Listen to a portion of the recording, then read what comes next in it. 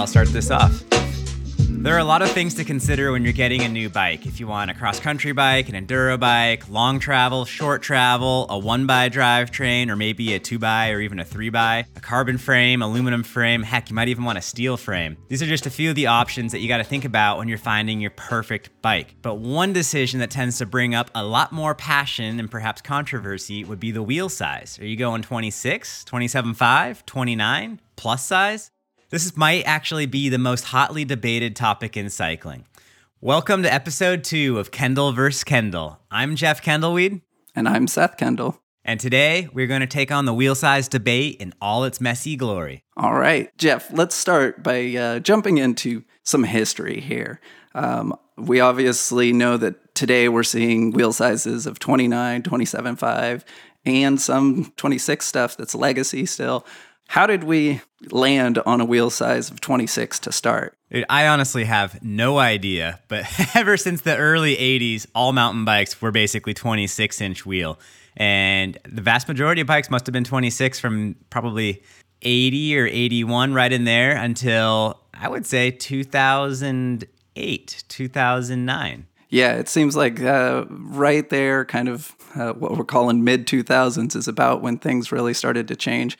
As far as I understand, on the 26 wheel size, that was actually kind of a default coming from the clunker world, where people were taking cruisers that had these wheels on them, and they were finding tires that happened to be on the bigger, balloonier side.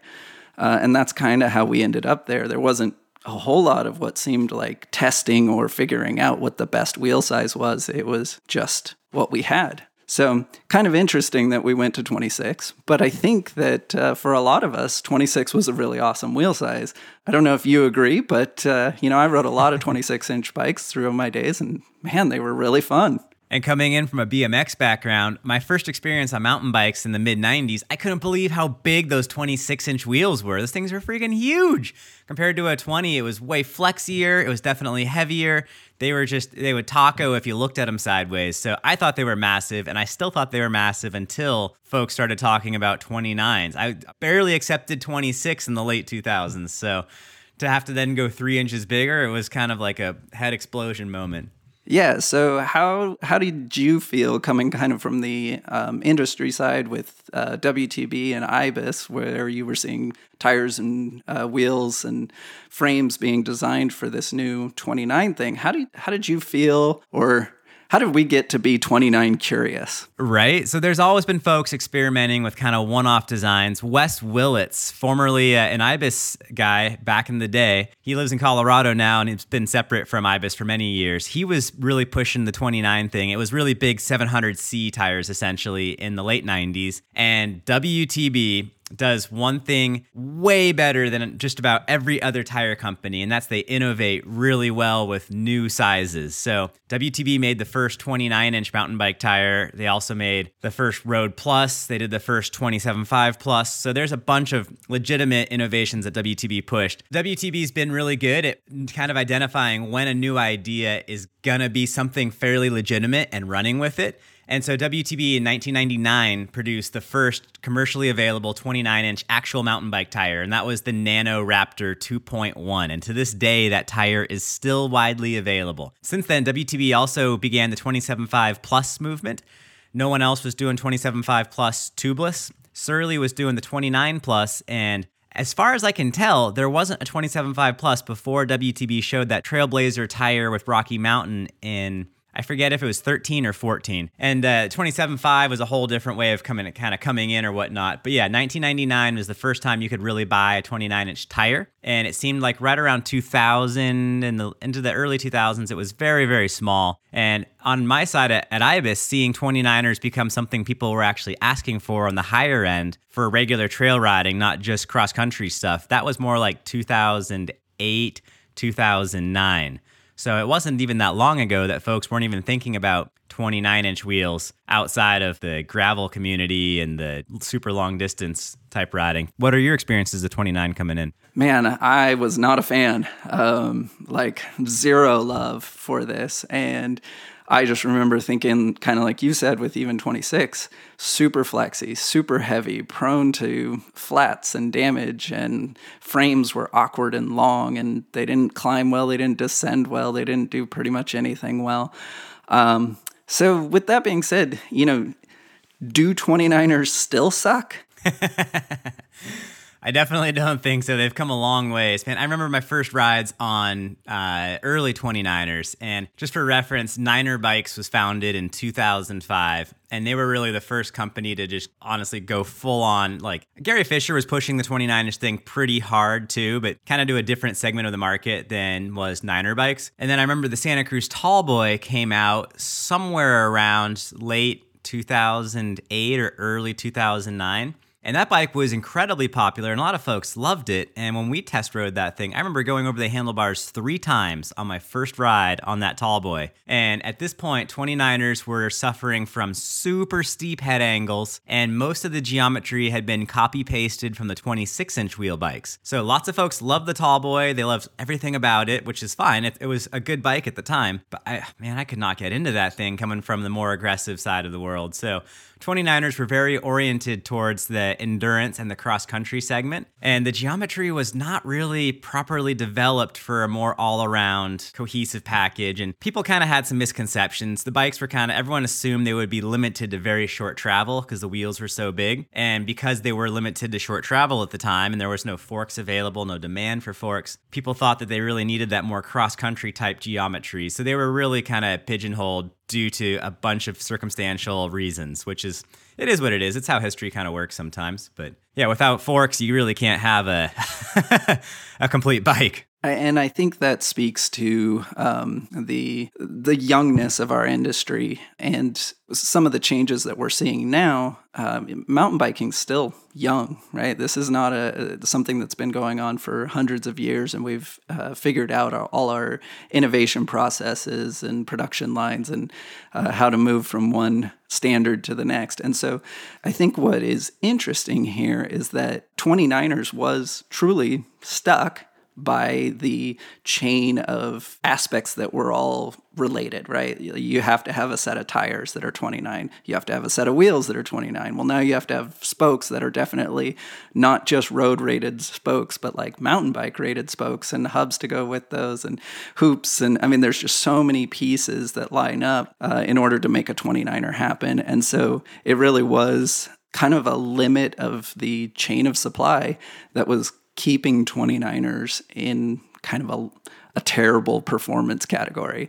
And I remember telling customers this over and over, because at the time I was actually running the Jensen USA Will Call shop, and I would turn as many customers away from 29er as I could because I just did not see them being good quality bikes. And in the 26 world, you could get such good bikes with so well thought out geometry and all that kind of stuff. And so I just couldn't understand buying 29ers.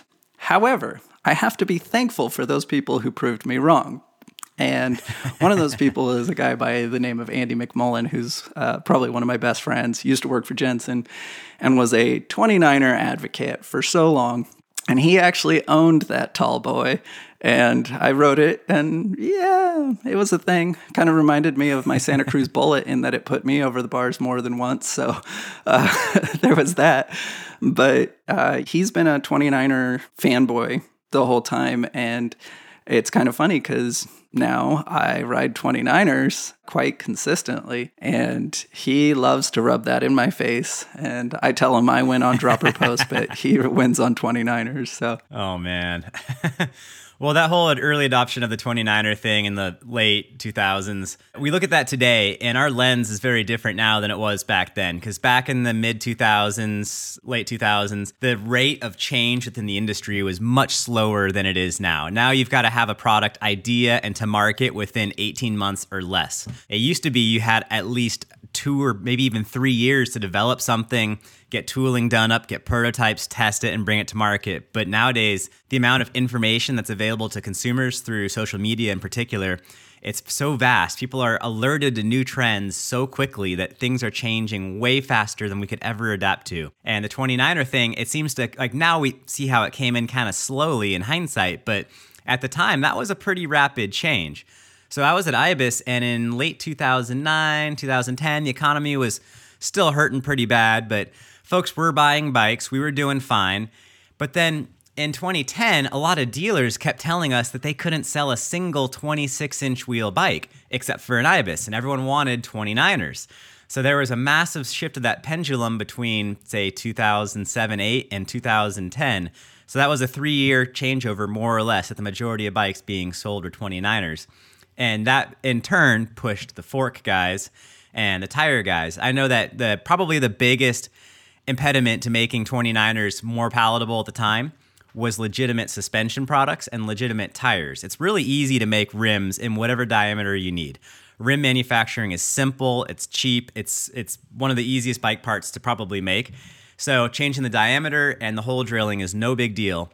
You don't need really that much new tooling or anything. But then tires, you're going to need to get at least 2,000 tires from a tire supplier in order to try something. And if you're trying 2,000 tires aren't that cheap. Tires are vastly made by hand.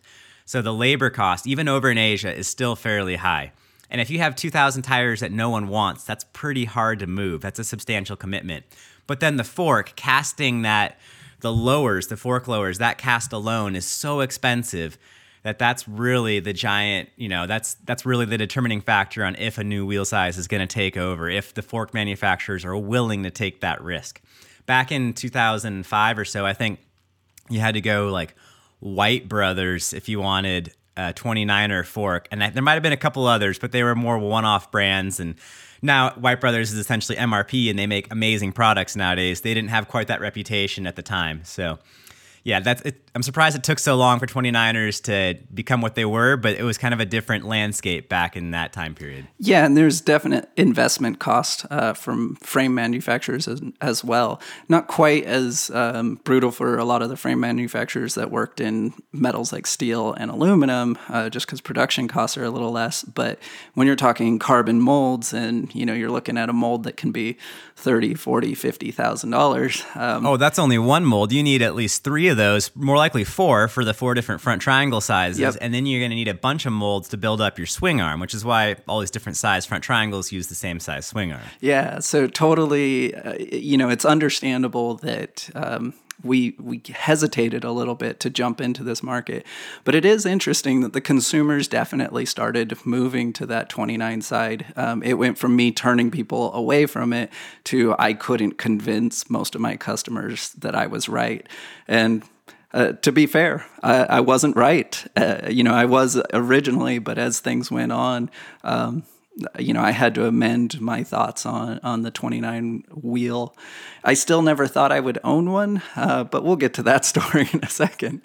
So obviously we had 26, and that's touted as kind of the more playful wheel because it's smaller and a little more robust because the spokes and the rims are also narrower or, less diameter to them so that they're able to handle forces a little better.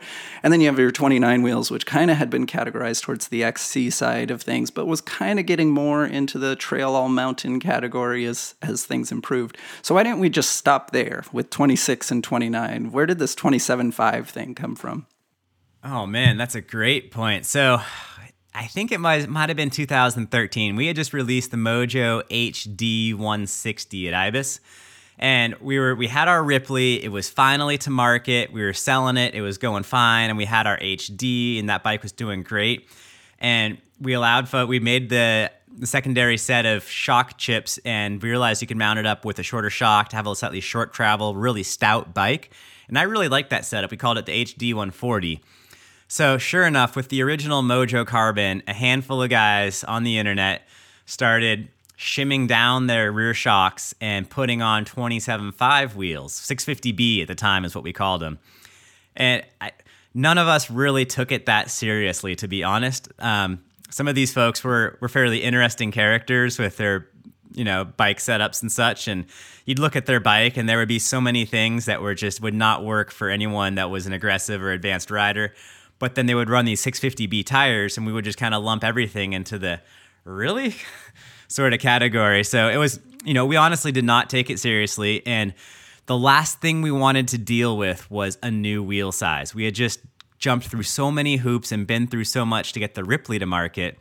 We had no intentions or desires to have to do anything like that again. And so there's this weird conception out there with a lot of folks that the bike industry is full of conspiracies and that there's some amazing bikes out there that the bike industry is purposely withholding from the consumers and they're forcibly pushing not 100% quality products out to the world, when in reality, that's not the case at all. The bike industry is tiny, it's cash-strapped, it's doing its best to make the best possible product in a very crazy marketplace too. So we kept seeing these rather interesting characters talking about 650B, and the last thing we wanted to do was really push it. I remember getting handed a 650B wheel set, a 650B fork, and some tires that I was not that excited to ride, and being told, hey, try this. Let us know if this is real. And I tried it, and the fork was flexy, the wheels were noodly, the tires were terrible, and it felt kind of like my bike, just not nearly as much fun and not as rad, not as solid. But I did notice that my buddies said, hey, you just got faster on these wide open sections of trail, which is interesting, but it was not a setup I wanted to ride. So none of us wanted to really push 650B industry side. We wanted to be paying attention to it in case, God forbid, it did pick up steam and momentum. But it was something that was coming very much from tinkerers in their garage wanting to try something different. We thought they were trying something different simply for the sake of being different, and we kind of downplayed it and just thought it was not that big of a deal. But it was very consumer driven. No one in the industry, besides Kirk Pisani perhaps, wanted to push 650B stuff at that point in time, late 2013-ish, something like that. Yeah, I feel like, I'm not quite on the manufacturing side of the industry, but on the retail side, we were still reeling from trying to convince people of the benefits of having even an additional wheel size of 29. And so like the idea of being like, oh no, here's a third one. We were just like, I don't want to. This is no desire for us. So it was always kind of funny seeing the backlash from customers who were saying that we were pushing it. And it was like, I had no desire. I could have lived with 2.6 and 2.9 and just had those. And that was enough for me. But, it is interesting that this was pushed again by tinkerers kind of testing the waters. And, I think there are definite things that were beneficial to it. Like you said, in wide open sections, there was a little faster speed and stuff. And we did find that 27.5 had some benefits, some of the pluses, excuse the word, because we'll be talking about that soon, but some of the pluses that 29er had, but some of the pluses that 26 had. And I do feel like that transition happened a lot quicker. Like you said, it came in 2013, and by 2015, I felt like you couldn't hardly find a 26 bike option for sale at that point. 2014 was crazy. That's when the Mojo HD3 came out. So the HDR was the rebranded HD 140, and that thing probably sold 90 27.5 versions to every 10 26-inch versions. It was crazy. That bike it kind of was a shoehorn, fill in the gap type bike. It rode fine. It was decent, but it was definitely designed around shoehorning in the bigger wheels into an existing mold and chassis rather than a whole new bike from the ground up. And they sold really well. It kept Ibis doing totally, staying in the black, which was good. It definitely was the right bike for the time, but the HD3 was a huge improvement over that. And that bike was really pushed to market as quickly as absolutely possible. First prototypes showed up in February, and we were selling the bike to the public in November. So that rate of change of 27.5 coming in was so much faster than 29. That was nuts. But everyone was also had gotten burned by the 29 thing, so everyone was trying to anticipate this next wheel size change as much as possible. You saw Santa Cruz come out with the Bronson, and that might have been late 13, early 14, something like that. But that bike I think that bike right there turned Santa Cruz bikes into a totally different company with how well that thing did. The Tallboy was the first bike to do that to Santa Cruz, and then actually, no, probably the Blur VPP that Hans, the owner of Ibis now, helped usher in 2003. That bike brought Santa Cruz to a new level, and then probably a bunch of other bikes helped him out along the way. But then I really saw the Tallboy and the Bronson as being the next most important bikes. The Nomad's a key one too, but yeah, the 27.5 change happened so fast. Within 18 months, it went from very small portions of sales, 650B, to all of a sudden, almost all of your sales are 27.5. Yeah, and I think that's where some of the frustration from customers come is, there was a lot of people not ready to jump ship to either 27.5 or 2.9, and to this day, they still hold out against that. And that's okay, because a lot of them are riding bikes that are still great 26-inch bikes. And to me, it's kind of exciting because we still see legacy products, even though manufacturers, it's, not totally in their best interest to keep making these things all the time. At some point, you've got to recover production costs and all that. But I love that we still have quite a few good 26-inch options. It is tending towards the DH and dirt jump side of things, a little more rowdy, because that wheel size holds up really well under those things. But as we go down the line, we're seeing the bigger wheel sizes get even tougher and lighter and better performing. Yeah. And so with that being said, do you think there's ever a time where 26 is going to actually see the death nail and go away? Ever go away? Well, in my opinion, it kind of has gone away. I think it's done and dusted. I know at WTB, when I was still there, we made sure that there was a handful of decent tire offerings available in 26, and they would sell, but very slowly, and they were always diminishing in sales. We would still open some new products in 26 because the sales were there, but it's so much smaller, and bikes break, bikes fade out. So in my opinion, 26 is basically done. It's just a legacy at this point. Dirt jump bikes will probably continue to be 26, but I don't see dirt jump bikes being a very significant portion of the market. Bike park bikes, I see them all getting over to 27.5. I did a custom tire for a bike park when I was at WTB, and that was a 27.5 tire, and that was just seen as normal. So I think bike park and more aggressive bikes are all 27.5 baseline now. So it's just a handful of slope style guys that are running 26, and then the dirt jump crew, and yeah, maybe some kids' bikes or something. A way low end. Well, there you have it, folks. Jeff is calling it 26 is dead. So yeah, it rode fine. I had no problems riding it myself. I was in no hurry to swap over to 27.5. Like, honestly, I don't think this wheel size thing is nearly as big of a deal in real life as people make it out to be. I think bike geometry and the quality of how things are built are more important than simply one factor. Like, your head angle does not determine everything about your bike. Similarly, your wheel size does not determine everything about how your bike's going to ride.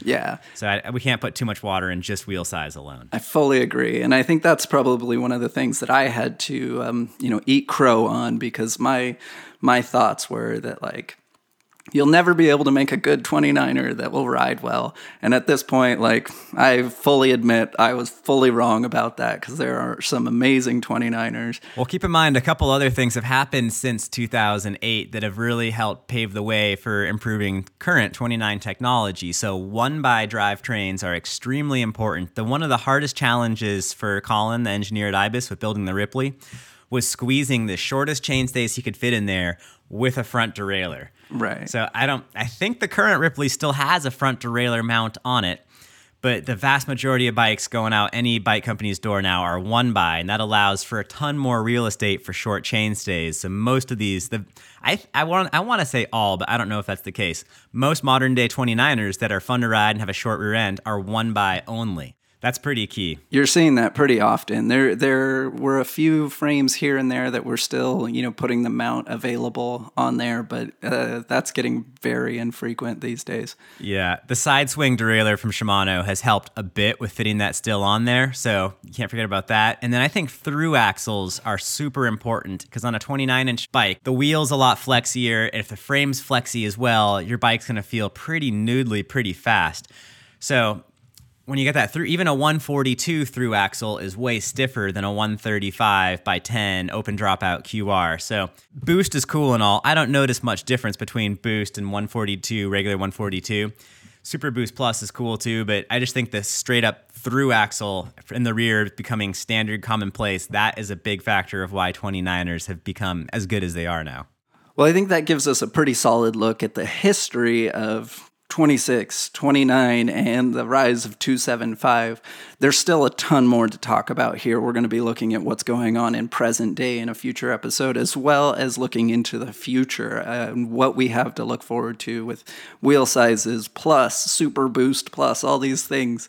So we'll get to those in a future episode, so be on the look for that. Thanks for joining us with the episode of Kendall versus Kendall. We hope you enjoyed this tour of tire sizes and more, and we've got some more episodes coming up soon. If you have a topic you'd like to discuss, drop us a message either at the Jensen USA Instagram or Facebook pages, at my personal Instagram page, Jeff Kendallweed, or on my personal Facebook page, and you can email Seth directly at skendall@jensenusa.com. Also, if you haven't done so yet, make sure to get out there and give Jeff a follow on his Instagram, but be sure to check out his YouTube channel. This channel is blowing up with the coolest videos. I highly recommend watching his Finding Flow series. This is where he goes out to just epic trails, shreds them like only Jeff Kendallweed can, and then he highlights the amazing people who build them. It's really cool look into the builders behind the trails and just what you can do on these trails if you got the skills and the time to play around on them. So we've included a link in the podcast description, and as always, keep pedaling.